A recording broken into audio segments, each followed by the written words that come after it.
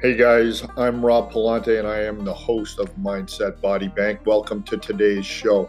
A lot of times you'll hear me talking about who trained the trainer. So it's who is the person that trained the person that you are learning from. That's such an important thing to understand, and it's definitely something that you should look into whenever you hire someone to be a mentor or a coach.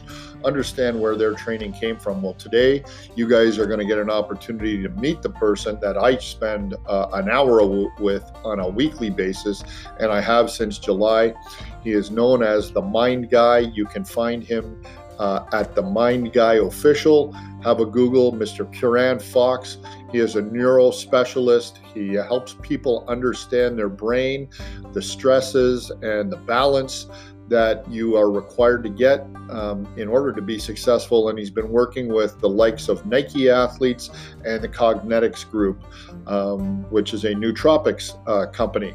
And he is stumbled upon me, and we've developed a great relationship. So not only is he a fantastic coach, not only does he help me understand about the things that I'm sharing with you guys in my program, but he's an all-around great individual as well. And we've actually formed a friendship that I'm hoping will last a long time. So tune in, give it a like, a share, leave a comment. I really appreciate it. And I'm sure you're going to get a ton of great information out of today's episode.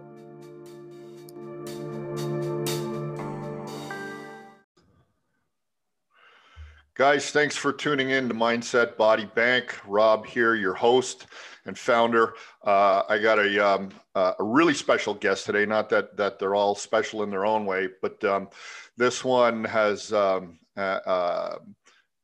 is sort of the brains behind the brain, if you will, as we move forward. And he is coming to us today from way across the pond. Are you in the UK or are you in Ireland today, Kieran? I'm over in Liverpool, so northwest in England at the moment. Northwest, I never know because he's traveling around between all those countries over there. Originally from Ireland, correct?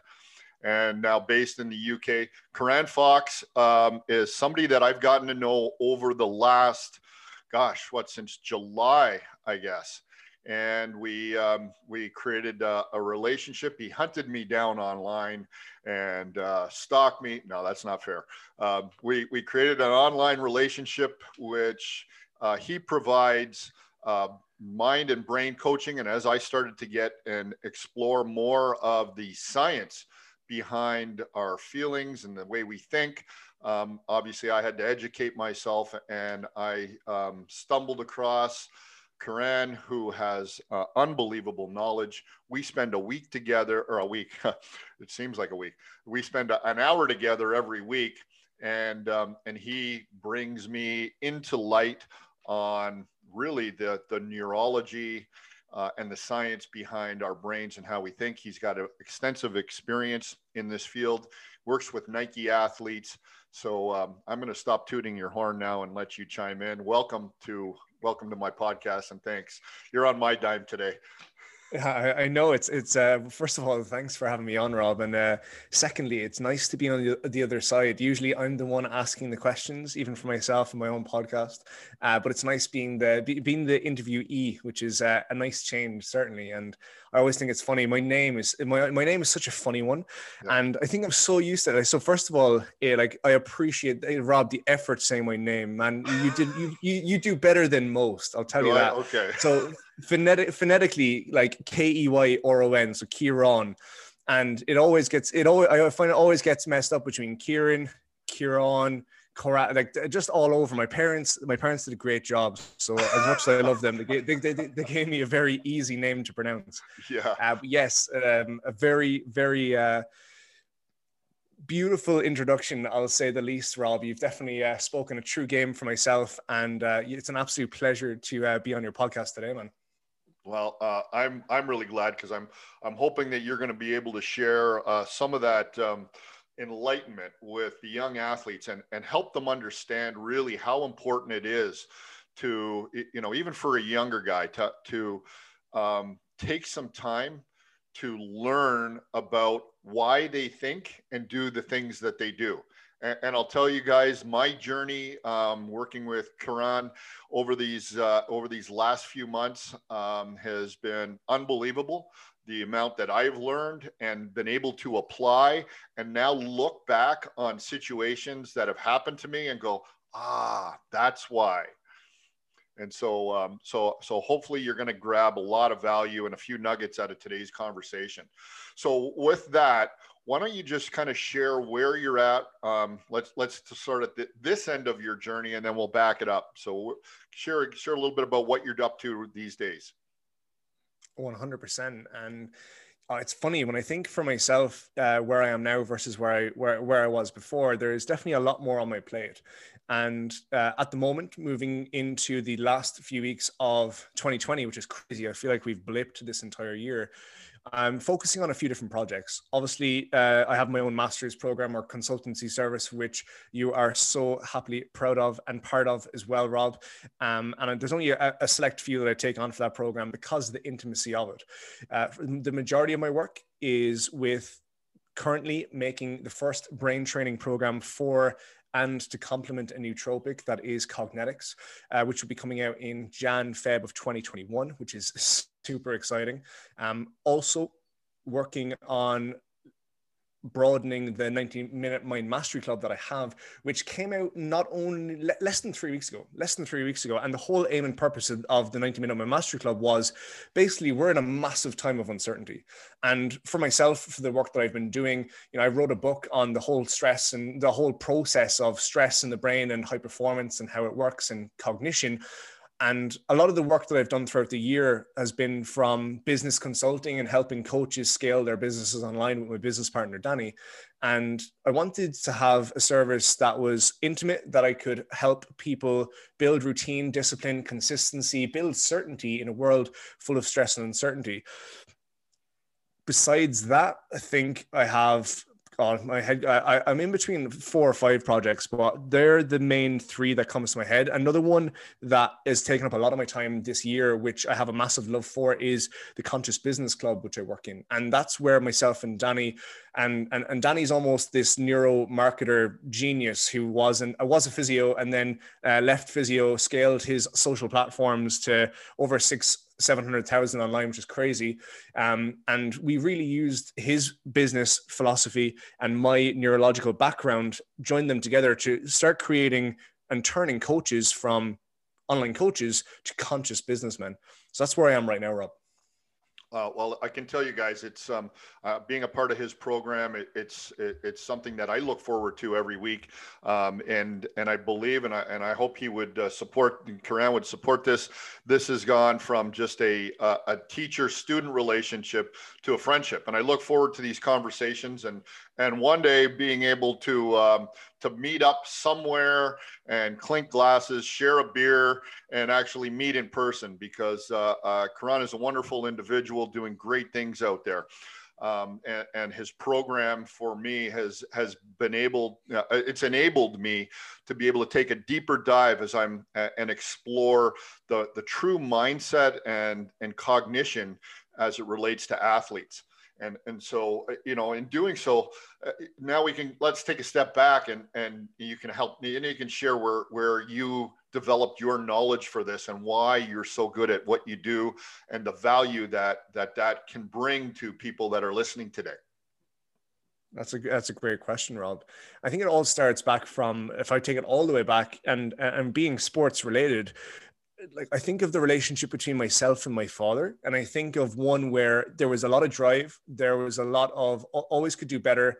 I remember being in the car and we would go through after games playing either football or rugby, and it would be like a post-game assessment. How did I do? What could I do better? What could I improve on? Like how did the game go for me? And getting that objective opinion. And that was from the get-go. And I never really realized the importance of those conversations. And even me reflecting on it now, I look back in the significance of how that affected myself in the learning process, as to me, not only as an athlete, but as an individual, both personally and professionally. And as that progressed moving forward, I think of my journey as a rugby player. I played to a pretty decent standard. We had players that went on, played professionally for some of the teams in Ireland, like Munster and Ulster as well, and Connacht. And from there, I really took that mentality into university, where it was a difficult process for me. It was very difficult. I didn't get the grades. I basically talked my way into the positions I got in because I was relying on my social skills. And you could only get so far, because eventually you needed to put the work to paper. And I really struggled there. I really did. I spent a lot of years failing, a lot of years delving in and out of this learning process and understanding how I could improve. And it certainly wasn't straightforward. And when I think where I am now, where I teach people how to manage stress, how to understand the performance of their brain, understanding the cognition and thinking and all the intricacies in between, it comes back from all those failures and all those mess ups. And I think of something so specifically is in my last year, where things really became significantly different for me. And I mean that more so in terms of the change. I went from someone who failed to someone who now suddenly embraced success a lot. And there were reasons for that I didn't realize. To give you context, yeah, I failed my last placement in university in neurology, funnily enough, the area I'm a specialist in. After 7 weeks in there, my educator at the time said, and the conversation definitely went a lot less PG than I'll phrase it now, and basically said that, you failed, you're done, like you can't pass, you're done, like the year's over for you. And for me, and for any of you guys and anyone listening, understanding that university is definitely not a cheap place to go to, I thought I'd messed up the whole journey for my parents. They worked very hard to get me to where they were. I was very lucky to be in the position I was in, studying occupational therapy at the time, and I thought I'd messed the whole thing up. Turned that around. Then a month afterwards, in January, I managed to get all A's throughout the whole year. I managed to do another 2 placements, which I absolutely aced as well. And from that momentum, from all of those failures that led with me for years, I realized that the difference now with a lot of the successes and where I am came from those conversations in the car with my father, where it would be, how can I embrace an objective perspective on my own performance? So when we're relating to sport, the significance and understanding of, I don't have the best opinion on my own performance, and identifying and finding someone, whoever it is, which really, really helped me personally, give you that objective perspective and almost be in your head constantly. Because I think, and I relate that moment in sport to my times in university. And typically, I should not have excelled. In those moments where I was told I failed, the human being as we are rejects, avoids, goes in and abuse substance, like give up uni, it's not for me, yada, yada, fall into the typical tendency of what we do as human beings, but I didn't. And the significant difference there was that I had a different conversation in my head that had been planted years and years before. And I take that conversation as to where I am now, and that has very much led me as to where I am in terms of how I perform, what I work towards, and now me working not only I don't work in a hospital anymore, I work independently as an entrepreneur online. It's really interesting, and I think that there's a lot of. I'm glad you shared that story. First of all, thank you, and I think that it adds a little bit of context to who you are today. And I'm sure there's a lot of listeners, young athletes, and it doesn't matter what the sport is, but that idea of riding with your father home after a game, I can relate to that totally. And my dad was the same thing. And, he was a hockey player as well. So he was able to give me some insight that perhaps other parents who hadn't played the game might not understand. And I think I would say that we're both very fortunate to have parents that took an interest and were providing us with that alternative coaching that would allow us to think about what actions we had just taken on the ice and how we might be able to improve on it. But I also know that there's a lot of kids whose parents are living vicariously through them, through their sport. And especially here in North America and particularly Canada, hockey is a very, very popular sport. And I'll use that as my example because it's what I know and where I came from, what I'm coming back into. And, not that I don't work with other athletes, but in particular. And I know that there's a lot of young players out there that are very talented, that are riding home with parents who are expecting from them a lot more and not communicating properly in that car ride home how to go about achieving that.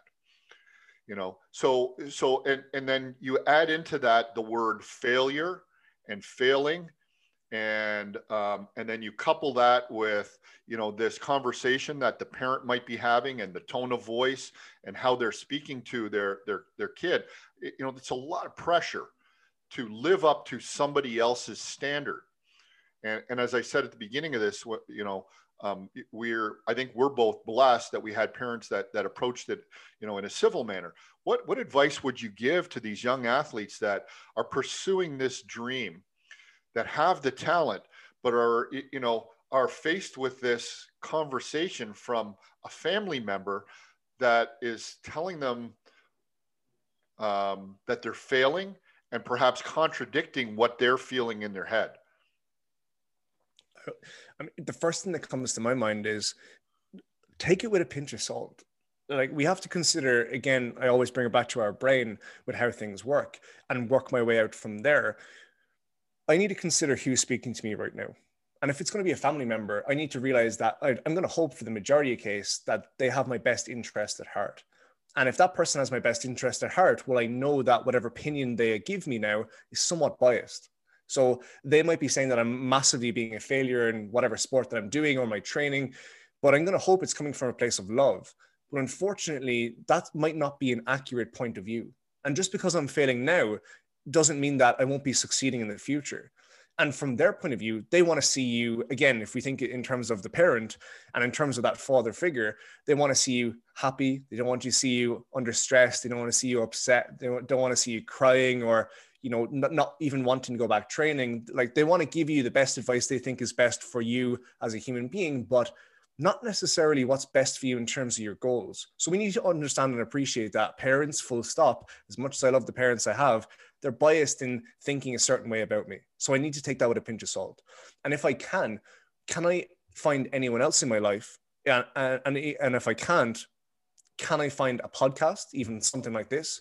Can I find something on YouTube? Can I find someone on social media that I respect and that I respect their opinion, that can give me that objective fatherly opinion? So this is where I separate it between two, is that our parents are subjective. And when I say subjectively drawn in, they're drawn in by their feelings. So whatever opinion they give me, it's very feeling based, which I appreciate the passion, but the accuracy is going to be flawed.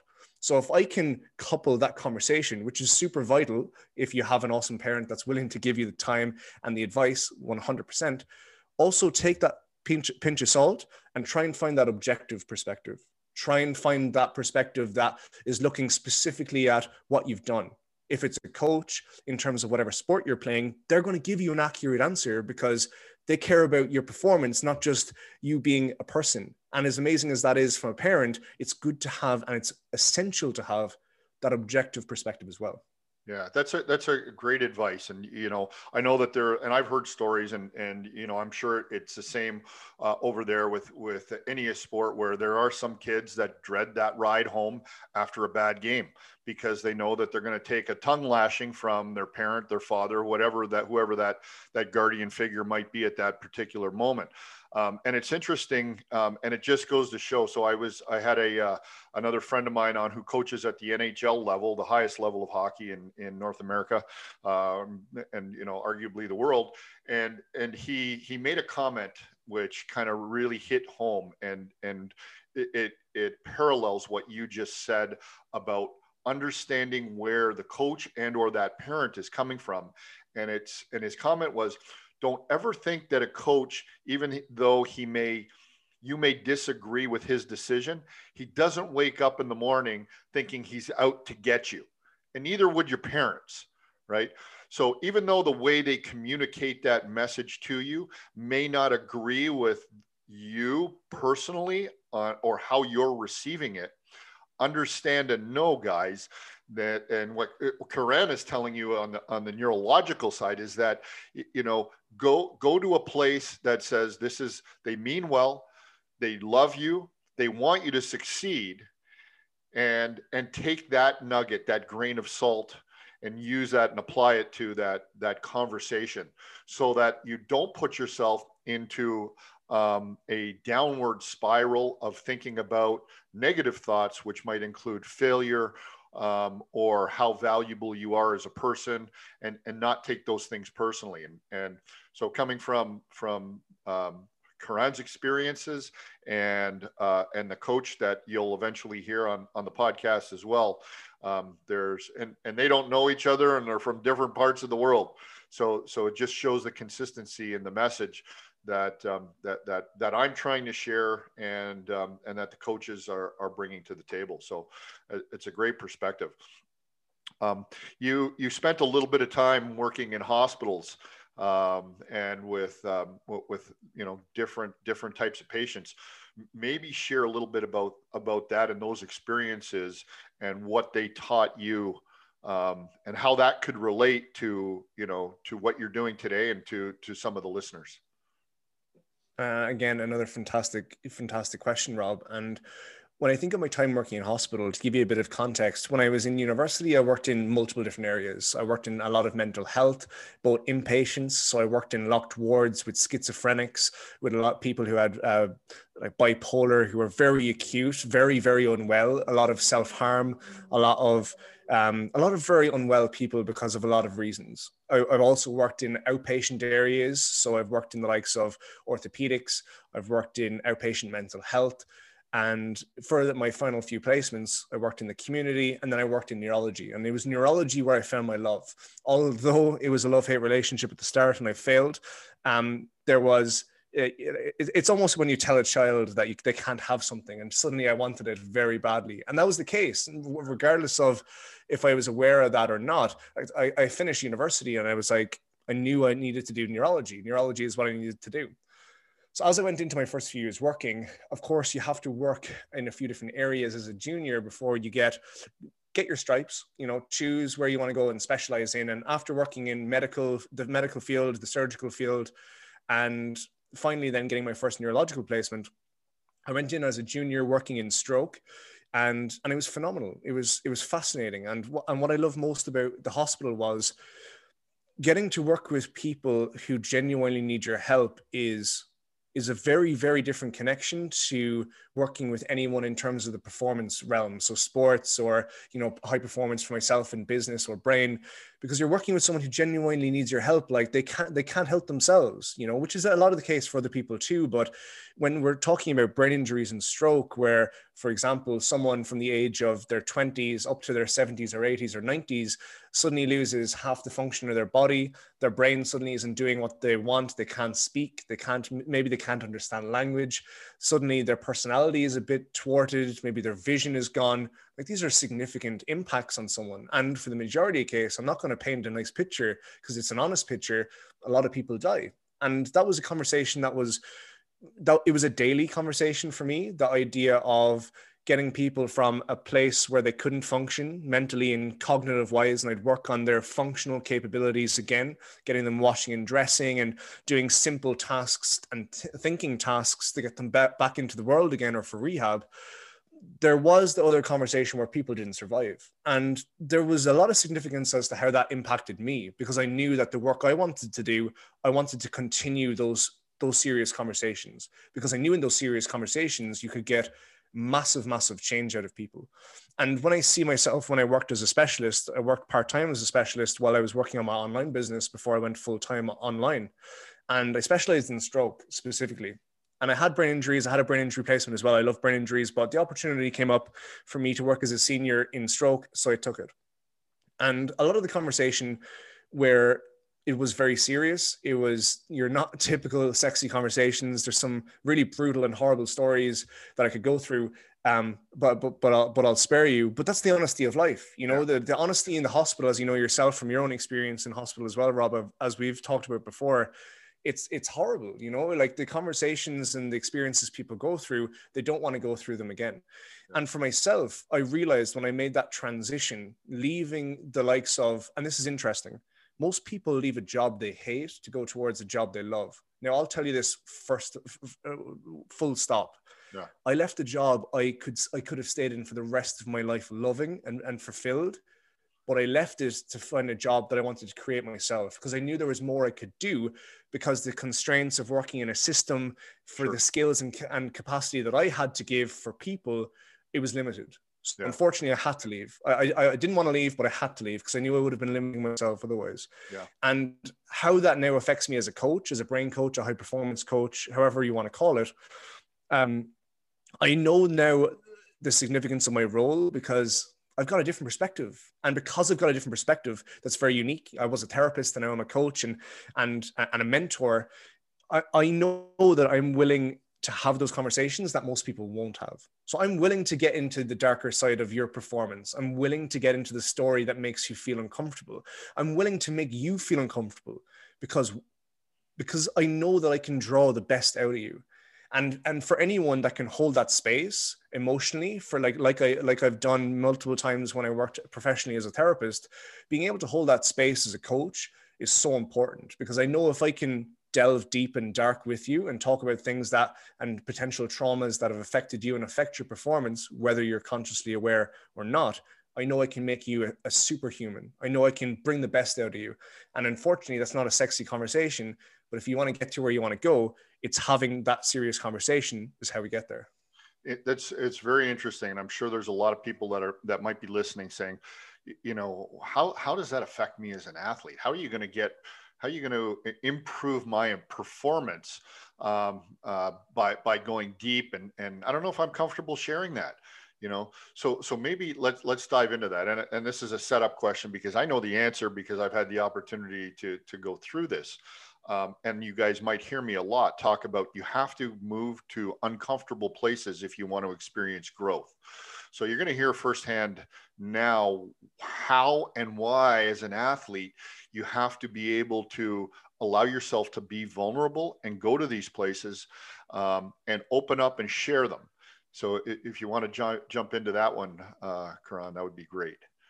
100%. And to give a bit of context to this, for you to, as Rob, as you so well said, for you to get to a place you've never got to, you need to understand and do things that you've never done before. And a lot of that doesn't come from the actions you do in training with your coaches. It comes from the conversations you're having with yourself. And more so than the 5% of that conversation and performance that you have when you're on the sports field or when you're on the ice rink, whatever that is, that's only 5% of the conversation. What are you doing 95% of the time? What are you doing when you're at home? What are you doing and what practices are you following? Are you doing any practices at all? When you're on the pitch or when you're on the ice rink, when you're doing your hour or 2 hours training during the week, is that your training done? Because if you want to be a high performing athlete, that's only the beginning. That is the baseline foundation. Well done. You're here. You're participating. That's the first door in 100 different doors that you have to take. So when I talk about this and I bring it back, we need to get comfortable doing more uncomfortable things. And this is in the 95% of when you're out of your sport, when you're at home, when you're getting up in the morning, when you're waking up throughout the day, when you're planning your day and organizing your day, when you're going to bed at night and your routine. Why? Because your brain, your performance, your high performance brain doesn't just perform in that 5%, it performs 100%, but you're only consciously aware as an athlete of that 5%. I think of myself when I was an athlete playing rugby, I only did the 5% work, do my training, show up on game day and see how it goes. And I was a slightly above average athlete, but I could have been a lot better. And if I had my knowledge now, much to your own opinion as well, Rob, I would have been a phenomenal player. I would be amazing. And I bring that back. And in terms of me working as a therapist and my conversation of how to improve people, I'll give you an example. I spent my whole time getting people from suboptimal to a functional level, understanding how their brain worked and adapting how they do things or adapting the environment around them. I realized they could re-engineer that whole process the opposite way around to get people from a functional level to a high-performing and optimal level. Why? Because if we adapt and change the routines and structures and practices of what we do in that 95% window, which is 23 hours of the day, when it comes to that 1 hour of performance, you will be a super high performer. Why? Because we've understood practices of how to create calm, of how to create presence, of how to build on attention. And how do we do this? Well, it's not just sitting, reading a book or watching YouTube or saying that you're going to do something on game day. You need to take ownership of this stuff. Like you need to step up and appreciate that it's going to be a little difficult. So what does that mean? Well, in the conversation of stress, We need to turn this into a conversation of uncertainty.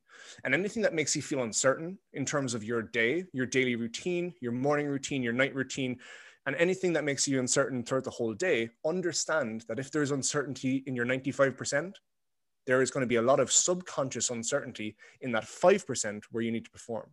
So how do we accelerate? Well, again, what I did when I worked as a therapist, I just re-engineered that process.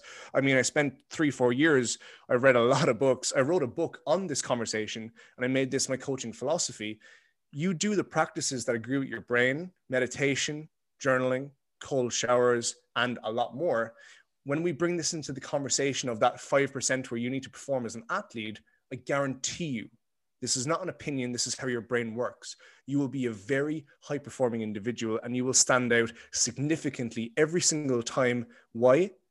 Because you're doing the work of the 95% where 95% of the people will not do. So that's, I'm going to just stop right there. I'm going to ask anybody listening, you're probably going to want to go back and rewind that last 2 or 3 minutes. And listen to that again. There's so much valuable information, and that really truly is the basis for the program and the project that I bring forward there. And it's changing our habits. And I think that there's so many incredible pieces of information that we could pull out of that. Understanding, though, in a real high level synopsis of what Karan just said, is that you're only spending 5% of your time when you're at practice or in a game telling yourself that you're giving 100%. And you want, if you're listening to this, I'm assuming it's because you're looking for tidbits to become 1% better every day. And I preach this over and over, that we have to change our habits and we have to change our routines. And that's not how you switch your mind when you get in the car on the way to the game, but it's how do you prepare, and I'm just reiterating what Karan said, how you prepare the night before, what you do, what your routine looks like in the morning, what you're thinking about through the day, how you're filling your time. And all of that will lead into habits and practices that will take you to another level. But it starts out consciously.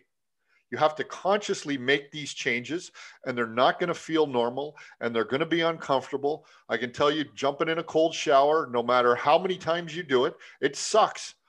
But you train your mind to overcome it.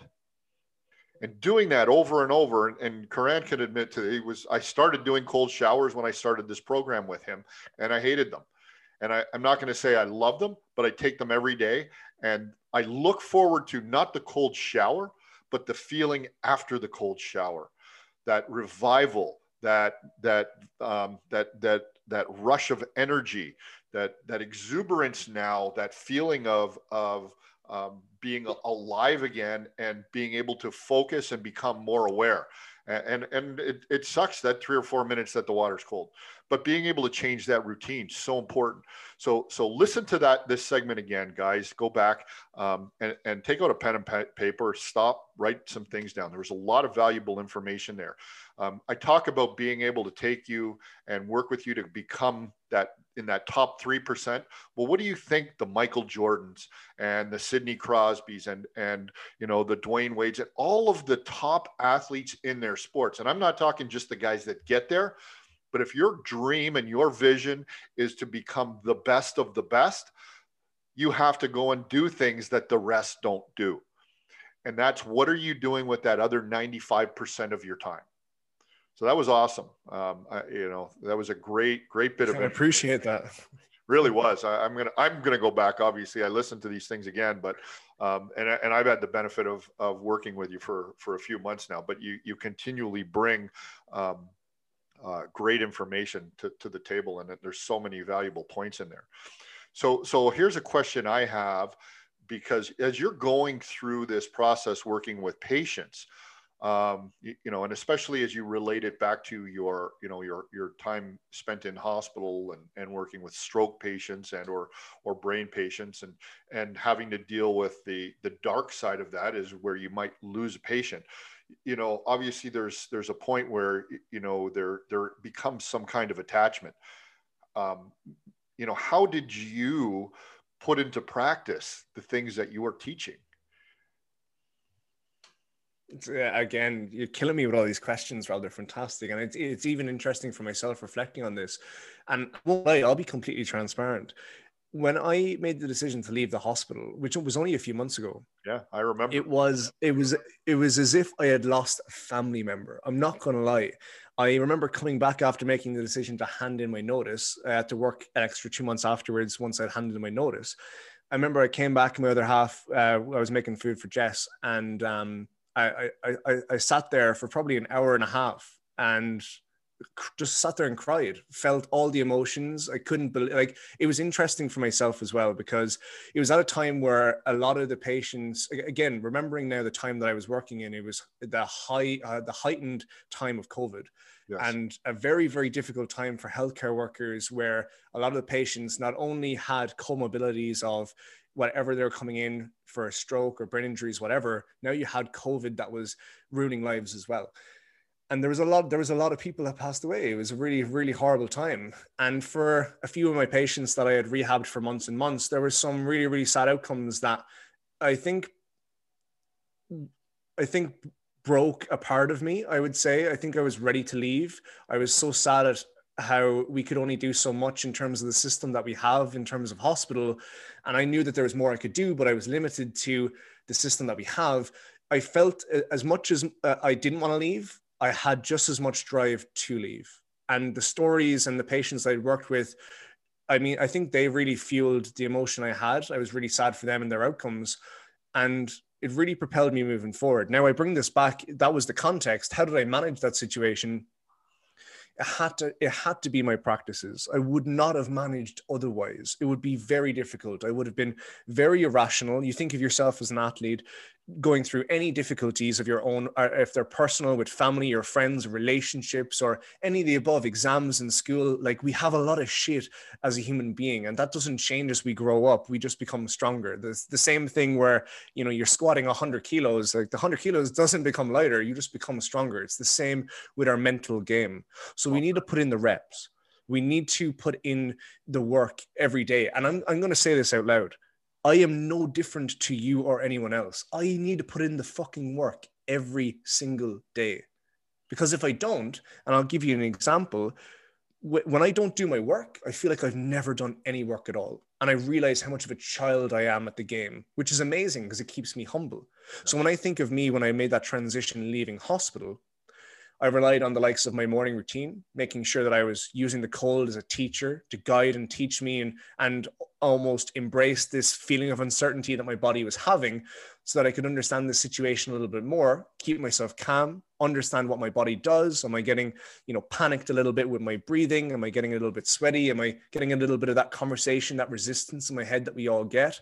And am I pushing through that? Well, yes, I was. Then I would go and maybe I would do some journaling.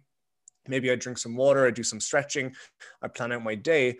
And from there, I knew that I was starting with some wins. So then when I come to a big conversation of having to leave hospital, having to change job, having to manage with all the emotional difficulties, and relating this to yourselves and anyone listening, family, friends, exams, all these difficult things, we can't just expect to get over these things by closing our eyes to it or managing. There's managing is not enough. You need to take responsibility and ownership for this stuff. And before you even do anything, understand that anything that makes you feel uncomfortable will be as a result of your subconscious embracing that uncomfortable feeling for the last number of moments and years that you've had that feeling of uncomfortableness. So if that person pisses you off and makes you feel uncomfortable, or that coach pisses you off, or you don't get that play, or you miss that shot, whatever it is, there's a lot more to that story. And you're only going to find out more to why you can't perform in those situations. Like for me, when I was making that transition and I was struggling, by prioritizing your practices. Because the more you understand your mind and the story that goes along with your mind, which is everything that you experience since you've been born, your brain doesn't unlearn things. You just find it difficult to extract these things. But subconsciously, your brain molds to the information that you give it. That be the relationships, the work that you do, whatever. And although we forget it, your brain is like the elephant that never forgets. It always stores this information, and it chooses to bring up this information when certain things happen to us. So for myself, when I left hospital, I knew that there were certain things that were being brought up. That feeling of potential abandonment, or that feeling of not having that figure in my life anymore, that structure, that role, which is very similar to, that parent role that we have. Sure. And it was bringing up all these feelings, even when I relate it back to myself. When I left, I left home at a young age. I left at 18. Yeah. And I've been living away from home since I was 18 years old. Yeah. So, and I went to university in a different country in Scotland. So for myself, appreciating that me moving into something else in my own professional area was going to bring up feelings of when I was first leaving. I only had that awareness because I practiced my journaling. I practiced cold showers. I use meditation as a tool. I use the likes of focus training and different verbatim cues, different breathing cues. I mean, the list goes on of what we can do. But if I didn't do those things, I would have struggled even more. What a great answer. Again, guys, you're getting so much information here in a short period of time. And you wonder why I look forward to my calls every week, because they're like this and more. And we take it to, you're just getting the tip of the iceberg here. But again, so much great information. I made a couple of notes as you were talking there, and I want to be respectful of your time. We've got about 10 minutes before you got to jump off here. And I'm going to use every 10 minutes, every second of that, if you don't mind. I don't doubt it. I don't doubt it. So I just wanted to let you finish your explanation there, because there's so much value in that. But you talk about COVID and how that's affecting people today, and I think that's something we can all relate to. We're all dealing with it, like it or not. Doesn't matter what side of the fence you're on. We got to figure this out. And a lot of young athletes right now are sitting at home wondering, when are we going to play again? Where can I go? When can I go and train? Where can I go and train? Do I have to wear a mask? Do I not wear a mask? How close can I get to people? And then you follow that up throughout your conversation, your explanation, with talking about putting in the reps and starting out with a win. All things that are so important that I continue to stress as well. And I think the biggest tip that you included, or secret that you put in there, or however you want to refer to it, is taking ownership of yourself, your thoughts, your actions. So if we could just kind of go back and touch on the COVID situation and how important it is to use some of this 95% of our time constructively, putting in reps, and how we start out with a win, how we can own it so that it creates a positive effect during these stress times. 100%, man. And I think it all comes back to realizing something significant, that we now live in a world that is completely different. Like, the COVID has changed the game full stop for anyone that is alive in this planet right now. And if you're a high performer, if you're an athlete, if you're anyone that wants to achieve a goal at a high rate, you need to understand that how you operated 12 months ago cannot be the same as how you operate now moving forward. The game is different. Like, we live in a world of uncertainty. Like, the whole conversation, the environment, when you get up out of bed in the morning, when you go outside, when you try and even talk to a friend, when you try and talk to a loved one, when you try and see a new family member, our baseline now is, like, have they been tested? Like, am I going to get COVID? Like, what is the issue here? Where is the uncertainty? When I step out of bed in the morning, there's always uncertainty. And that's regardless of the fact. But now the difference is everyone on the planet is conscious of the level of uncertainty. So now, because we're all conscious of this uncertainty, we need to have practices to manage this uncertainty. Because if we operate like we did before, well, you're going to struggle a lot. And you're going to find that your personal life is going to be affected. You're going to find your professional life has been affected. Exams, schools, everything. When it comes to then playing sports and really accelerating, I'm sorry, but if you're not practicing and managing with your mind, because the world we live in, you will struggle a lot. But there's a positive conversation to this as well, Because if you start to embrace the curiosity of your mind and appreciate that we live in a world of uncertainty now, and forget about stress, like stress is a dangerous word. I can't control anything when I think that I'm stressed. Yeah. And even if you're listening right now and you don't think that you are stressed, I would question you right now. And I want you to ask yourself, what makes you feel uncertain?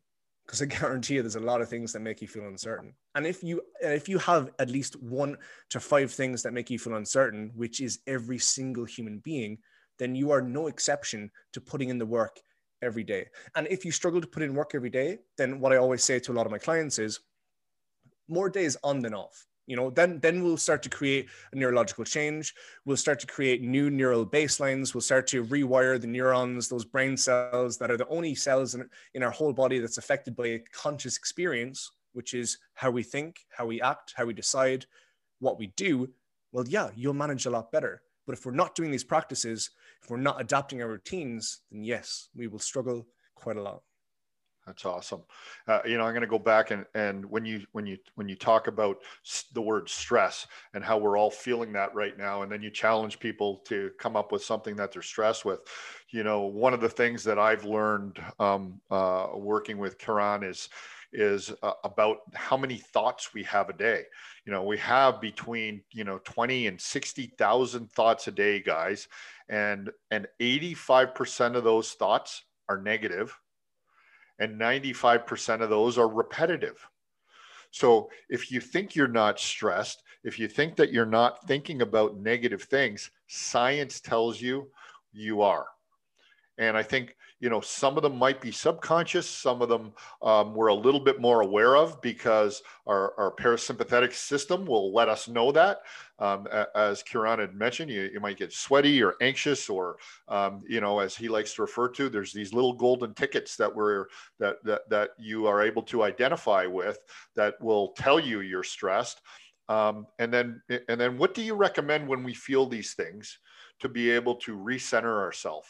And you talked about a couple of things. How would somebody who's listening quickly be able to say, okay, I recognize that. I know I'm stressed. How do I come back to center and eliminate these thoughts, or at least put them aside and come back to a more comfortable place? It comes back to a conversation that I end up having a lot with a lot of my clients.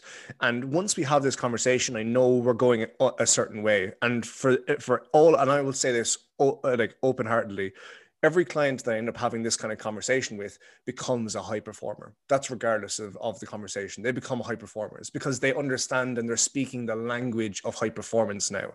And it comes back to that moment of me feeling uncertain, me feeling stressed and judging myself, and me getting caught up in the negative chatter, which again happens to all of us because that's the way we're wired from a survival point of view. If I did not have that negative chatter, I wouldn't be trying to predict every situation to make sure that at least I survive. So if you're having any negative talk, first of all, and the most important thing is identifying that it's okay.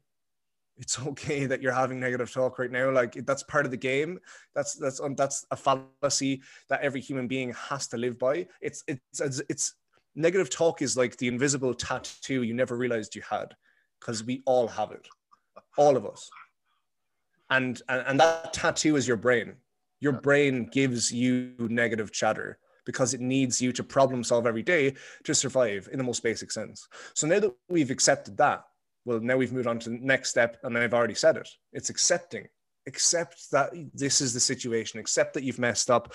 Accept that you're saying this. Accept that you've went down this rabbit hole and you've spent the last week being mean to your mother or mean to your other half, or not performing when you've been playing during the week, or you didn't live up to the player that you are on the pitch, whatever it is. Accept that that's happened, accept where you are, and now take ownership of where you are to move forward.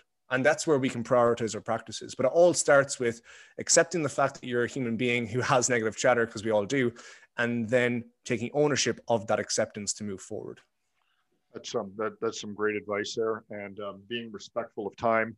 I am going to, we could probably chat for another hour or two. I got so many things, and we'll have to do this again. We'll be back for part 2. We'll get back for part 2 for sure. So before you leave us, Mr. Fox, if you were a billboard On the road of life, what would your billboard say? And I was thinking about this when you asked me as well. And I was like, do you know what? I'm deliberately not going to think of something. I'm going to see how the conversation flows. And I'm going to see what makes sense to the podcast. And I think the one sentence I can stick on is, whenever it comes to moments of uncertainty or learning, don't judge yourself. I love that. That's good. Yeah. I mean, I could say 100 things more, but I think concise and to the point, don't judge yourself, and sit in that statement. You know, in the case of any learning, don't judge yourself when you mess up. Sit in that statement, reflect on it, and you will learn a lot. Guys, you know, today was just an incredible hour. It flew by so fast. Being respectful of Karan's time today, I want to thank you. This was awesome. We are definitely going to do this again because there's so many more places we could take this conversation. You guys want to know where I get my information from? This is the man right here. Tell us where we can find you, where we can follow you quickly, and then I know you got to jump. 100%. I appreciate that, Rob. And yes, it has been an absolutely fantastic time. I'm excited for our next podcast already. You can find me on Instagram at the Mind Guy Official, TheMind GUI and then official. You can get my website as well, mindguyofficial.com. I'll also have a podcast that's coming out, which is going to be the Mind Guy Official podcast. And you can, I mean, if you type in Mind Guy Official on Google, I've looked it up. I'm the only person on any of those pages. So go and have fun. I've done multiple podcasts. I work in multiple areas. Besides business, sports, with Nike, with the likes of Cognetics and Nootropics, with the likes of business people, real estate, with ourselves here in Athletes. I mean, you anything you're uncertain on, type in the Mind Guy Official and you'll find some answers to help you out. There you go, guys. An hour with the Mind Guy Official, and we probably got about 12 more hours of great nuggets of information. Stay tuned. Karan, thank you. I know you got to jump. Awesome, as usual. Just full of information, and I'll look forward to our next conversation. You have yourself a great day. Thanks, Rob. All right. Appreciate it. Thanks. Well done. Amazing. And then I think awesome. I think you might be recording still, and then you might be able to press.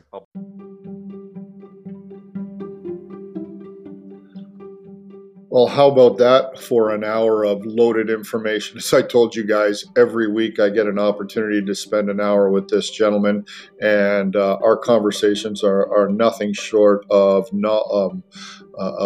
interesting, knowledgeable. I mean, he has done a fantastic job sharing everything that he knows about the brain and neuroscience and as it relates to athletes, so that I can take that information and share it with you guys. Again, you can find Karan at the Mind Guy Official. Look him up. He's definitely worth it. And he is tied to some fantastic individuals. Appreciate his time today and hope you guys got something out of it. Again, please like, share, spread the word. And I promise to continue to bring fantastic guests like Karan onto my show. Have a great day. And remember, go all in.